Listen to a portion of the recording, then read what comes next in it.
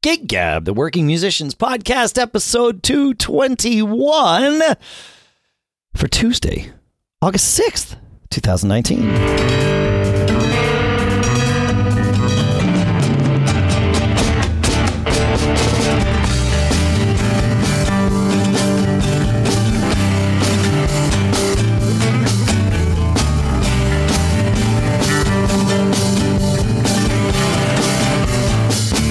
Folks, and welcome to Gig Gab. You know us, the podcast that's by, for, and about working musicians.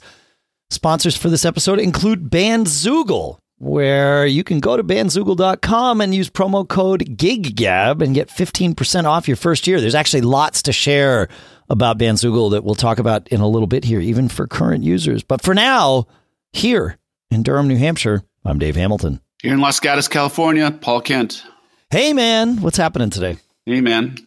Hey, I got something fun to start us off with today. I don't know if you saw I know you're a big Stones fan. Yeah, of course. Yeah, of course. And they played a song they haven't played in 30 years last night in New Jersey. They played Harlem Shuffle last night, which I thought was cool. There's a great video on RollingStone.com. Wow. And Mick even says we haven't played this in 29 years. So if we mess it up, give us a break. Yeah, just give us a break. That's great. Oh, I'll put a link to that in the show notes. That's awesome, man. That's so cool. Cool song. That's you always song. Look for. Yeah, it is. You're always looking for Rolling Stone songs.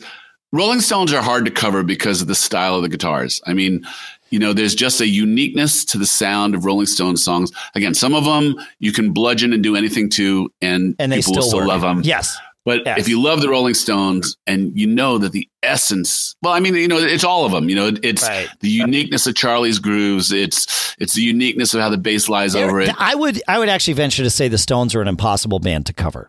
Very hard, very, very hard. Right. And then, the what they call the weaving of the two guitars that, and it's incredible. Most of it is intuitive too, how they work out those parts. And they just and mesh live, in the right place. Yeah, live. It's they don't step on each other. It's not scripted. They've just learned how to do it. That's right. Yeah. So Harlem Shuffle, it's always been a cool song. What was that? That was from the late '80s, right? Yeah, mid '80s. Yeah. And, that's a good tune. That's actually one of the more coverable Stones songs, I think, because it's different. It doesn't rely on that guitar interweaving to drive it, right? It's got some stuff in there, but it's a little simpler on the underpinnings, and the organ can fill in quite a bit, if you have a keyboard player. That's just it. Yeah, Let's Spend the Night Together is another one on that list. If you've got a keyboard player, it's like you can get away with playing that tune. You don't even need two guitars for that song, right? So great tune. Yep. They most of them are great tunes. Yeah, and that's I forget what it was. I earlier in their tour they played some song that they hadn't played in 50 years, but it was like a cover of something that they hadn't done in 50 years, and everybody was all excited about that. It's like, whatever, But that, like Harlem Shuffle, that's like actually a good Stones tune. That's an interesting from a period of time where there weren't a lot of great Stones tunes to grab from, and interesting that they haven't played it in 30 years, right? Like they've toured a lot since the Steel Wheels days. And I'm shocked that Harlem Shuffle has not made it on those set lists. That's kind of interesting, but yeah. Cool tune. Yeah, cool tune. I had so there's some. Oh, go ahead. Go ahead. You go ahead. Yeah, I had an interesting Thursday night. We played. I mentioned that we were not sure what the Fling lineup would be for our Music on Main Street gig in Durham last Thursday. And it worked out. It actually worked out really, really well. As I mentioned, I had Matt Langley fill in for us. Burke, our bass player, was there. I was there, obviously. And Russ, our guitar player, our normal guitar player and benevolent leader of Fling, was able to make it. He was the big question mark, and we knew that was going to be a question mark. And good news, like everything worked out. And it was just so much fun. Everybody played well together. We had fun. We engaged. We entertained the crowd. We got there about 4:30 in the afternoon for a 6 o'clock start. They shut down the street at 5. So we sort of dumped our gear on, there's like a little pavilion sidewalk kind of thing where we've done this a few times. We know the drill. They shut down the street at 5. We were able to get set up and start pretty much right at 6, 7 o'clock. Pie eating contest, 8 o'clock. We finished pretty much right on the button. We packed our stuff up And I was actually, we finished about 4 minutes late. I just happened to remember looking down. I was like, okay, well, that's fine. I looked at the clock in my car. It was 8:35 when I was driving out of there. So we tore down the entirety. We ran our own sound, tore everything down, got it packed into the cars. It was 8:35. I drove back to my house.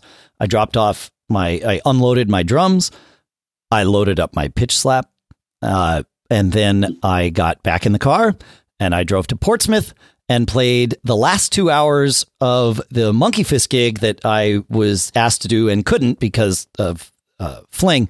And actually, Matt Langley also joined me for that. So, and we were on stage an hour after we had gotten off stage in Durham. It was not meant to be this like heroic turnaround time, but it just worked out that things just flowed really well. We were able to find parking easily and all those things. And so I got on stage with those guys and we're just playing tunes. Now, the set was already going when I got there. I just got there, unpacked my pitch slap, plugged in, and, just sort of slid right into position. We're playing. I didn't know when the set started, so I didn't know when the break was, right? It's a 3-set gig typically. It's a 7 to 11 gig. I got there, like I said, a few minutes after 9, whatever it was. We're playing. Finally, I'm like, hey, Johnny, the singer. I'm like, what's the plan here? Like, also, what time is it? Like, I don't even know what, because I was not involved from the beginning of the gig, I really wasn't in that mindset of sort of keeping my head wrapped around everything. I was just, going with the flow, which is rare for me. Right. Those of you that have listened long enough probably know I'm a little bit of a control freak. Not a flow guy. Yeah, not usually. But, I actually always like Monkey Fist and Chafed gigs because I'm not in charge, right? But still, I wrap my head around it. Well, this, for the first time in who knows how long, my head was not wrapped around it, which was great. No, that wasn't a problem. It was actually a really good thing.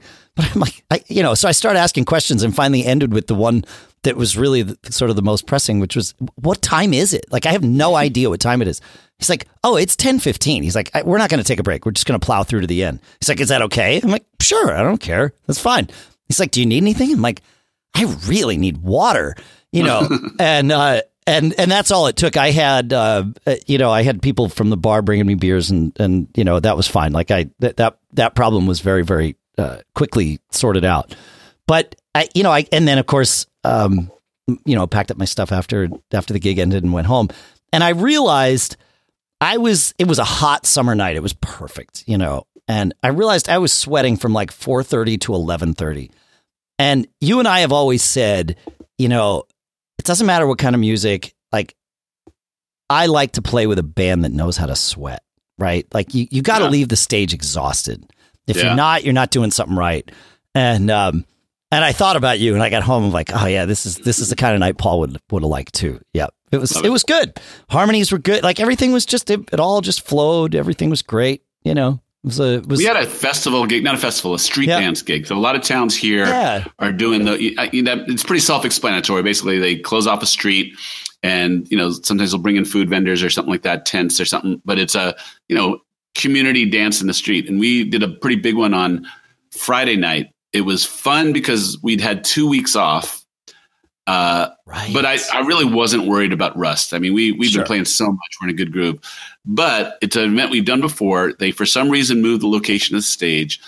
And the production company is always a little bit last minute on this. It's always, and even this one, when I called for agreed upon call time, they weren't even close. Right. And then, so 7 p.m. downbeat, 5 p.m. call, 5:30 sound check. Right. So we get to 5:30. There's still a lot of setup going on. Then some electrical blowing circuits on some stuff started happening. And we really never got a sound check song. I mean, basically it was 6:45 before everything was line checked, right? Sure. The guy is real experienced and he knows his stuff and he does a good job. But I really wish that, that peace of mind of getting a full sound check, everybody making sure they're comfortable was done. Because it's a big gig. It was several thousand people there. But we were line checked and enough that we started the gig and it was Nirvana from the beginning. And it was such, the sound was great. Again, the key, beautiful hot summer night that you just felt like you were digging in right from the beginning. Right and from that the beginning. Energy. Yeah. Yeah. The energy, combined with the heat just gets you going, man. It gets me going. Yep. I'd much rather play in the heat than the cold. Hell yeah. Yep. If I have to be too hot is definitely me, 100%. I'm with you. Yep. Yeah. Cold is hard. You just get slow, your hands move slower. Yeah. And the weirdness of tunings, for us, we have in cold, guitars go out of tune one direction and then brass goes out of tune the other direction. That's so right. But heat, that happens as well, but in the opposite. But it just, everything's summer night outdoor gigs are my absolute favorite. I mean, they just, same. When everybody's just in it together, you're enjoying. So this is a week after the Gilroy shooting. Right. You said that. That's right. Yeah. Yeah. And I was trying to figure out. Yeah. There were SWAT teams at this event walking around. So that was a layer of security that's a little bit different. It wasn't overbearing like people felt they were in a police state or anything like that. And, the degree to which people noticed or people felt unsafe. I mean, I would imagine if you felt unsafe, you didn't come. But It was definitely more. And I was trying to figure out what I should do to acknowledge it, if I should say anything at all. And so about third song of the second set. So it was a 2.5 hour gig. We played a little over an hour, took 10 minutes. And then got back on. And the third song, so the first song of the second set was Dancing in the Street. Second song was Perm, the Bruno Mars song, and just got everybody back out there. And then the third song was Let's Go Crazy, the Prince tune. Starts with that, Dearly Beloved, the organ thing. Yeah. And I was right up until that moment. Should I? And I just spent a few moments just to say this is what it's supposed to feel like. We're supposed to feel safe. We're supposed to be able to feel like getting together for community is a normal thing. And I think the way that I kind of summed it up was, the best way we can honor the people who were subject to that terrible event was to go on living our life and celebrate this crazy thing called life. Yeah, that's great. Yeah, there you go. So it seemed to go over well. I got some nice comments about it, and the guys in the band reacted well to it. And so I right up to the last second, I was like, do I, don't I? Well, that's I mean, just like what we, said a few days before on the show last week, you need to feel that moment out. Like if you can't decide that going in, like you can decide what it's going to be if it's a yes, right? But if you need to make that call in the moment. I think it felt organic. It felt true. It felt real. It didn't feel, grandstanding or, so. Right. And, you're right. If you pre-plan those things, a lot of times you overthink them and you can have that tone of preachy and, not too many people are coming to see a cover band to hear the leader preach, right? So rarely. Yeah. So this one worked for us, which was pretty good. Oh, that's good. Hey, I wanted to talk about. There's been some chatter on our Facebook page about this music festival in Santa Cruz. So we're going to talk about that. We have a question from Martin about how to deal with a player without the pocket, and then if we have time, might talk about the ever-evolving song list and what pace that should be.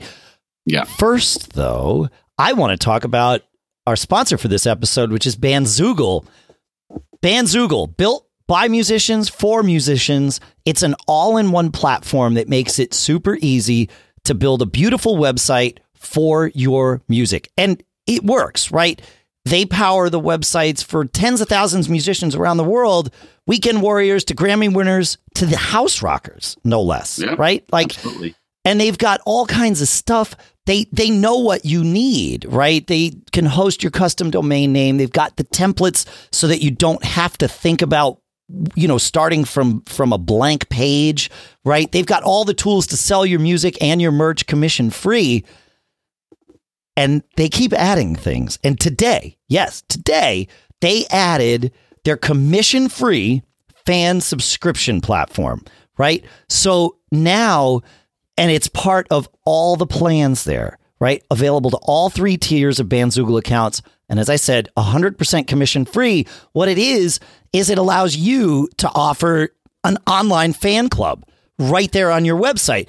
And you can choose what you want. Like you can have stuff only for the people that are, active members of your fan club. So you could have blog feeds and videos and, special music tracks, photos, a store, or any other components can all be sort of placed, as part of this subscription, which is really, really cool.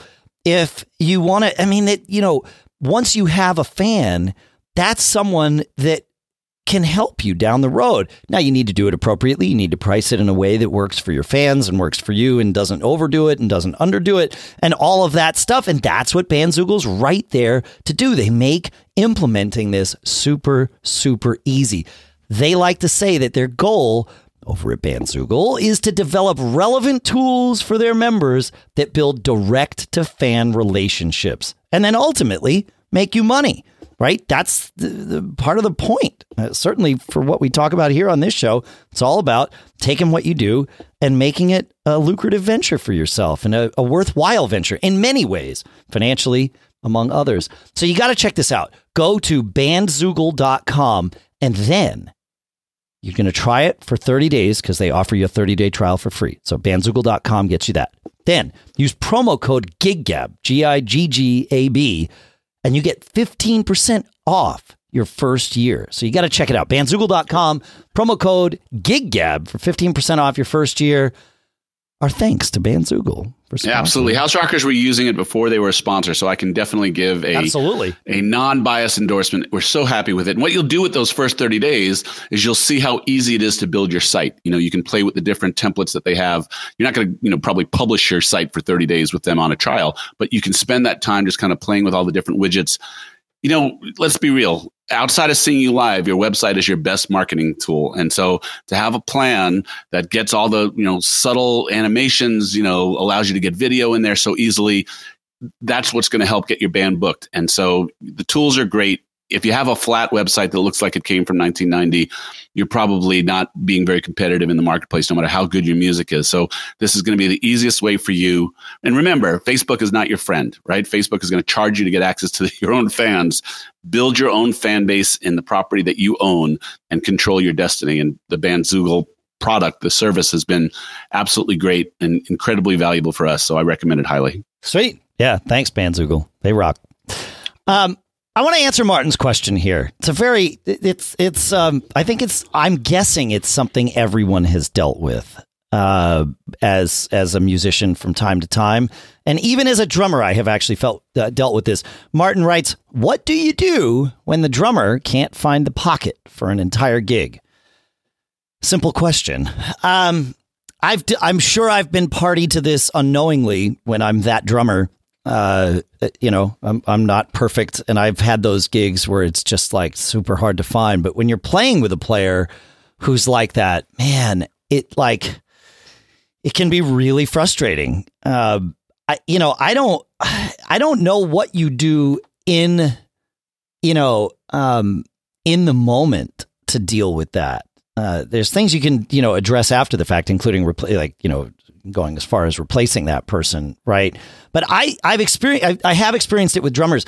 I experience it more frequently because I don't tend to play with drummers as much as I play with other musicians, but I've sang for bands and just so everybody knows, any of the drummers that I'm not going to name them by name, of course, but and I have sang lead with bands that Paul and I have played in together.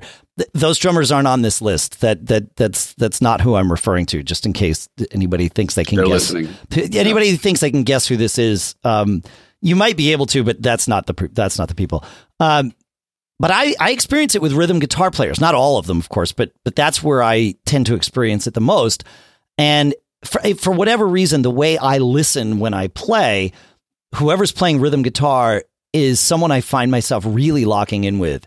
And if that person is dragging the tempo either, down or up, it can be really difficult for me to wait. So let's just pause for a second here. Yeah. You're determining pocket as tempo. I'm determining pocket as groove. Okay, sure. I mean, pocket is tempo. right? Like pocket is tempo. I think that's where it starts. Yeah. I mean, because if you're playing in time, things are going to be pretty. Yeah. I mean, there are degrees of feeling great when playing in time, but like even the worst example of playing in time still feels pretty good. Got it. In comparison, at least to me. All right, fair enough. I was understanding the question differently. So this is different because I can say I don't think I've ever played with a drummer who couldn't find pocket for an entire night. Yeah, right. Like, I would say you'd have to be impaired. Yeah, right. Pretty badly. Yeah. So you lock in with a rhythm guitar player for tempo, and this is the age old question though. Does the drummer set the tempo or follow the tempo? I mean, when you say you have someone dragging you down, I always wonder. But you're the drummer. You set the tempo and you keep the tempo consistent, regardless of whatever other people do. And if they slow down, you're pulling them along with you. F that. No way. No. The tempo is everyone's job. Right. Like it and should be. We've talked about this on the show. If the band is naturally speeding up, the drummer should speed up. Right. Like that is like that's a thing. Right. So everybody's responsible for tempo, I think. Certainly I can hold it back if I'm feeling the band speed up, or I can push it forward if I feel the band dragging. But that often creates a problem with the pocket. Right. Like now you're fighting with each other, and that's not good. But I will catch myself if I'm locked in with a rhythm guitar player and that person has a tendency to speed up, I will speed up right along with them. Yeah. Especially if there's other stuff going on, like if I'm singing or anything like that. And that isn't necessarily a bad thing, and that doesn't necessarily mean that the pocket's falling apart. It just means that the pocket is, sort of organically moving. But if a rhythm guitar player can't stay in that pocket, so maybe here's, to your example, tempo and pocket might be different things because you can play in the pocket and accelerate throughout a tune, right? But if the groove's not there, then it's a real drag. Yeah. So I would say if a guy has, anyone can have one bad night. Oh, if you have of more course. Than one bad night, yeah. If you have more than one bad night, your chops aren't where they need to be for this group, and then you got to figure out if it's the right guy, right? And also you got to look around and see if the whole band is feeling it the same. We had a drummer early in our life that almost consistently in any tempo of the song. When he did a fill, he would speed up after his fill. Drove the horn players crazy. Who were trying to solo over it, right? Yep. And but it was consistent, and it was agreed upon by the whole band that this is the way the guy plays. Sure. And it just wasn't going to work. So I guess relative to the question is it a bad night? Where someone's just not locked in for whatever reason, not comfortable, something going on in their personal life, drunk, whatever it is. Yeah. Yeah. Is it a one-off? Or is there consensus and consistency to the problem? And is the person aware, right? Like, I mean, I've certainly had gigs. Well, guy denied. Well, when we had this one guy who sped up after every fill, he swore, he couldn't look himself in the mirror and accepted it. And, we play, videos for him and show him. And it's just looking in the mirror is a hard thing for a lot of people.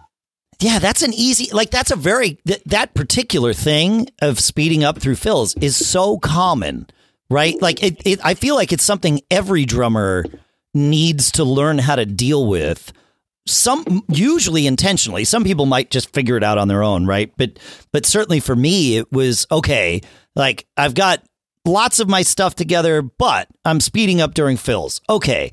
How do I solve that problem? And the ways you solve that problem are you play with a click and you play 4 bars of groove and 4 bars of fill, right? So that you're not just playing a 3-beat fill or something, but you're basically grooving as a fill as opposed to grooving as just a beat. And you learn how to put some breath into your fills, how to make them the same as the groove. But it's a learned part of your, skill set. Like to me, that's it. It's a bad thing, but it's A, very fixable, and B, very normal too.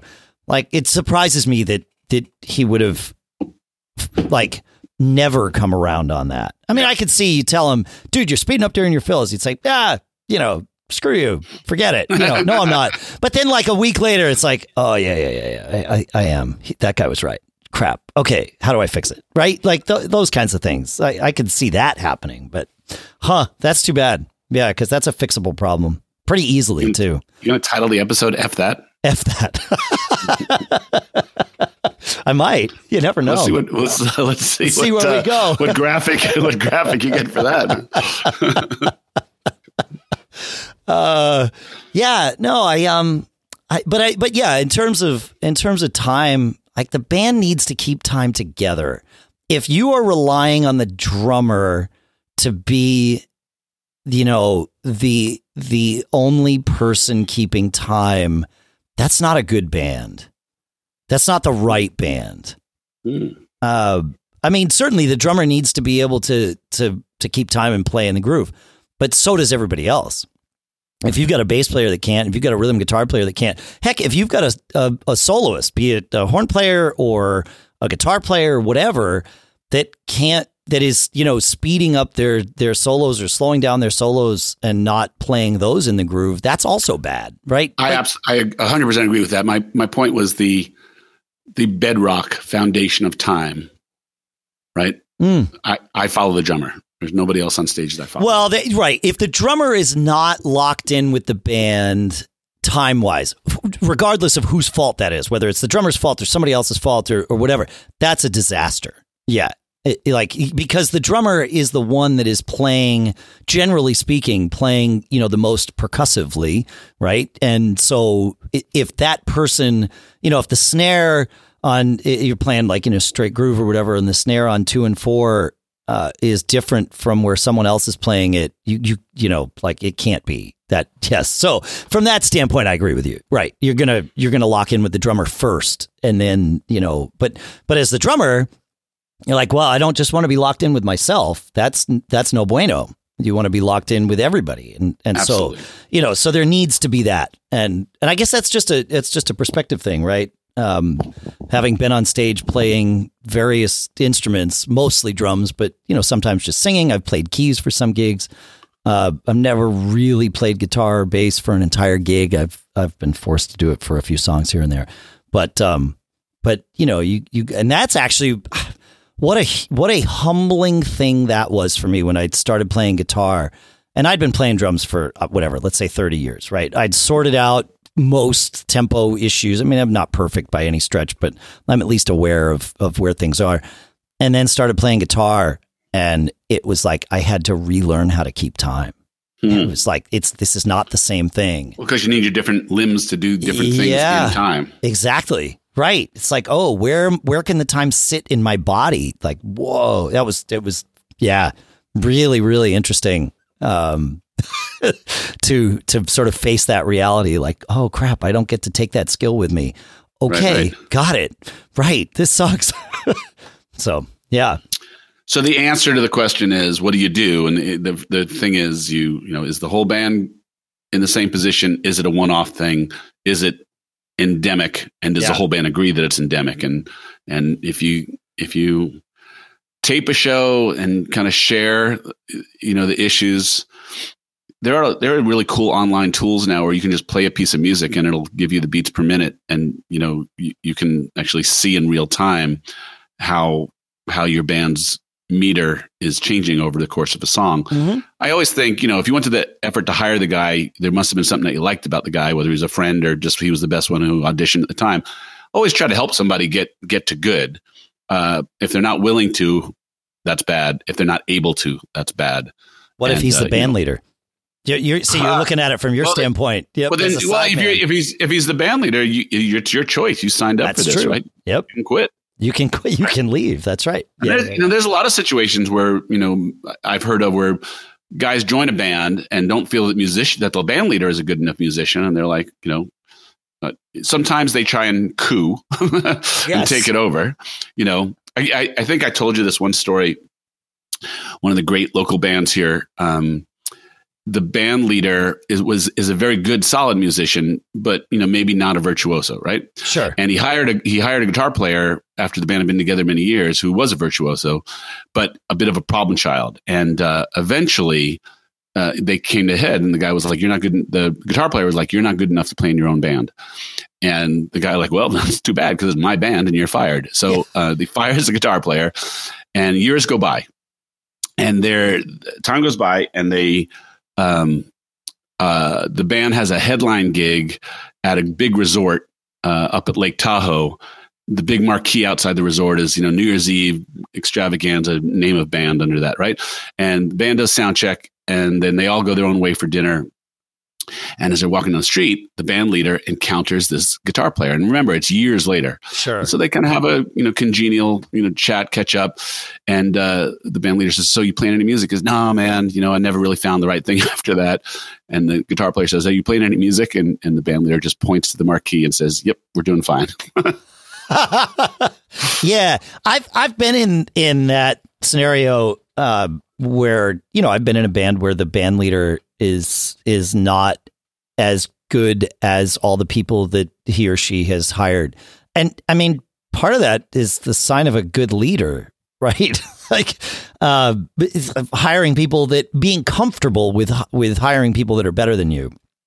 Rarely has it come to a head. I can think of one scenario where like that coup mentality started to sort of foment itself.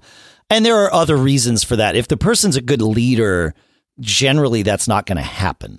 And I say generally because it like in the scenario you described, it sounds like, this person probably is a good band leader, but this particular musician that had a problem with him maybe just has problems with more than just that one person. Yeah. But when the whole coup develops, that's usually the sign of somebody that really doesn't have a handle on their own band.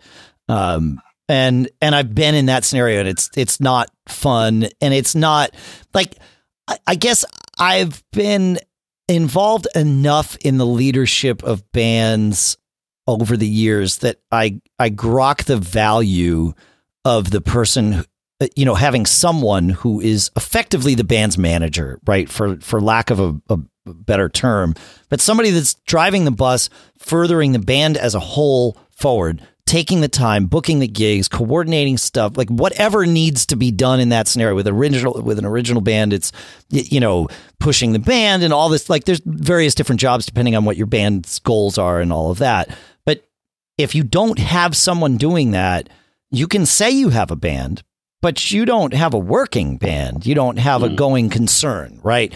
So, when I've been in those scenarios and it's like, wait a minute, this is devolving, and you can just like fast forward and say, okay, let's take, person A, the leader of the band. Let's pretend like we're going to take him or her out of the picture. Who's going to get us the gigs? Who's going to, there's a lot of jobs that person does. And, if we're actually thinking about replacing that person, even if that's like a doable thing, is that smart? Like, should that happen? And being a leader is a thing. It's not only a set of tasks. It's also, it really does help a band.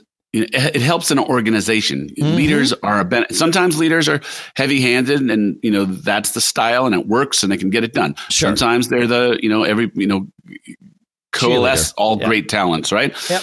But it's a set of skills, and we've talked about bands that are pure democracies hard, because it's never a pure democracy because there's always, the guys who don't speak up as much and the guys who speak up more and, those types of things. And maybe the guys who don't speak up as much are fine with that. And they would have been fine with a leader too. But I mean, being a leader is a thing. It's a set of skills. It's a set of technical skills. It's a set of social skills. It's a set of business skills. And it's, it takes effort. It's and awareness and all of some things that just aren't required for sure. Everyone else. Yeah. And so when I've seen that happening, I've in the one case that I can think of where it really started to devolve, I just stepped out. I was like, you know what? Like this is not the right scenario for me. And neither is the one that we are fast forwarding towards. Like, I don't want that scenario either. So I'm good. Thanks. I'll find another band leader so that I can like do my business during the day and not have to worry about it, and then just go play in bands, Exactly. when I like to. Yeah. But it takes, I mean, like, could I have done that when I was 17? I don't know that I would have seen that then. Thankfully, I wasn't in a scenario where that was a problem at 17. But, this is more like 37 or something. But, yeah, like, ego and testosterone and lack of experience, lack of wisdom, all of those things make it easy to think that, oh, I can do it. And sometimes you just can, right? Like sometimes you're like, all right, we fired the leader. Now one of us has to be the leader. Then that can work out great as long as somebody is stepping into whatever role is necessary for the band that is now being vacated. So yeah, that's it. Again, leader doesn't mean he does everything, but it might mean he distributes the tasks, efficiently and copacetically, and everybody feels good in terms of their buy-in. But a good leader makes a difference. But hey, we've only got a few minutes left, but I wanted to go back to F that, man. Okay, we're going to talk about F that. I don't know if you saw, but there's been some noise. Someone posted it on our Facebook page about the Santa Cruz Music Festival. Oh yeah. It actually has picked up some national attention, but there's a lot of conversation locally because it's Santa Cruz, California, which is close to where I am. It's a music festival. And let me say this, Santa Cruz is a great music town. Over there along the coast, the Northern California coast, kind of Monterey Bay area. Santa Cruz would be the northern end of the Monterey Bay area. There's a great appreciation for music. People go out and see live music. They support live music. It's a really good music area. This festival has come in and it's been running for 6 years. And the noise that was made this year was that they do not pay the local acts. They pay their headliners, but they do not pay their local acts. Zero. Not only that, as a local act, you don't even get a full pass to the event to go see the headliners. Not only that, they expect you to sign a radius clause that say you won't play around the area for X amount of time before or after the event. Seems pretty onerous. Now, I don't know the owners or operators of this particular festival, but I do know that they've summarily ticked off the working musician community in the South Bay area here, and a lot of chatter, and they're not getting very good. And not only is it we won't play that, it's we're going to tell people to boycott it. We're going to actually tell consumers that this is what they're doing. So just as a PR tact, it doesn't make sense. And the festival has pretty grand, aims. They want to have 100 acts, right? Right. So this is that old situation that we talk about all the time. Like the professional musicians will say, no, you free is not a reasonable proposition. Exposure is not a reasonable proposition. And you do that, and then the professional musicians generally agree on that, unless it's a really unusual situation. But then there's always somebody who goes into those slots. I've never heard of an event not happening because they couldn't find a musician to play it. There's always that thing. So, the question is what can the professional musicians do? I mean, you can get the one guy I know actually refers to musicians who will take those types of gigs as scabs, to use a union labor paradigm. That's might be accurate, might be harsh, but that exists. I would say that if I was to come out against something, I would say I won't refer to a band that takes a gig like that. That would be the first thing that I would say. I mean, that would be one remedy that I would have. Actually, I think the first thing I would say is F that. Like, seriously, like, what? I mean, any one of those things is a scenario where you want to like question the contract. When somebody says, we want you to play and not get paid. It's like, okay, why? Right. Or we will, we're going to give you passes to the festival, even if you are getting paid. Like, we're going to give you passes to the festival, but they're not fully fledged passes. Why? Like, I mean, seriously, why? Like, what's it cost you to keep me out of there? Like, how many musicians are there that this would be a problem for you? Right. Like, and then the radius clause. Even if you're getting paid and you're getting full passes to the festival, a radius clause starts to, it's like, well, onerous. Yeah. It's a little onerous. Put them all together. I saw some of the comments from some of the, from the, like the organizers of the festival who were saying, anybody who challenges our radius clause, like, or contacts us, like, this is just a boilerplate. It's a negotiable agreement. And that's a good lesson here, right? If you get some agreement and you find any one clause in it that seems onerous or unfair or just doesn't fit with your world, don't feel like you have to accept it. If someone has put together a contract, they are adult enough. My assumption, I could be wrong about this, right? But my assumption is that if someone lays a contract down in front of me, they are adult enough to know that, like, there's a reason for this contract. And one of the reasons is to make sure we're all on the same page, figuratively and quite literally. And if we're not, the contract is a great place to spell out what that page should look like and that it's negotiable, or at least it's questionable, right? And I've certainly been in scenarios where somebody's laid a contract in front of me and I've questioned a point and they've said, yeah, look, this is not negotiable. This is just how it is. But don't be afraid to ask. That said, I agree with that in general. Yeah. Right. But with this one, everything was on it. It was like, why even bother? Like, that's the thing. Even if you could negotiate for yourself out of those clauses, get paid, get rid of the radius clause. Sure. Do you want to be the one band that did that, to look at the other musicians in your community and say, I got paid? I don't know that that's great for your brand either. No, I just wanted to make sure, as tangentially, that no one should feel beholden to a contract they haven't yet signed. You can negotiate things. Yeah, absolutely. Yeah, it's worth asking. Like, you can have if someone hands you a contract, you can have an adult conversation with that person about that contract. Like, this is not up to a point, though. Yeah, up to a point. Like what you said is actually the most useful lesson here. Take those 3 clauses: no pay, no full pass, and a radius clause. You now have a pretty good idea where these organizers are coming from. You may not be worth picking up the phone to make that call. Totally. You can read into contracts. Absolutely. If someone goes all the way to 0 to make you negotiate to 50, and they were really willing to go to 75, I don't know. I don't know that that's really the right. You'd like a contract that starts in the realm of fair and leaves room for win-win. If it starts in the realm of lose and it's your job to get it up to almost fair, I don't think that's a good situation. No, it's not. No, you're totally right. Like the contract, I do this actually on the flip side too. Like when we're dealing, with our Backbeat Media business, we represent podcasters and website publishers to advertisers, and we always put a contract in place with those publishers ahead of time, right? Because that way we know how the deal's going to work. It's just simple. And we keep our contract really simple.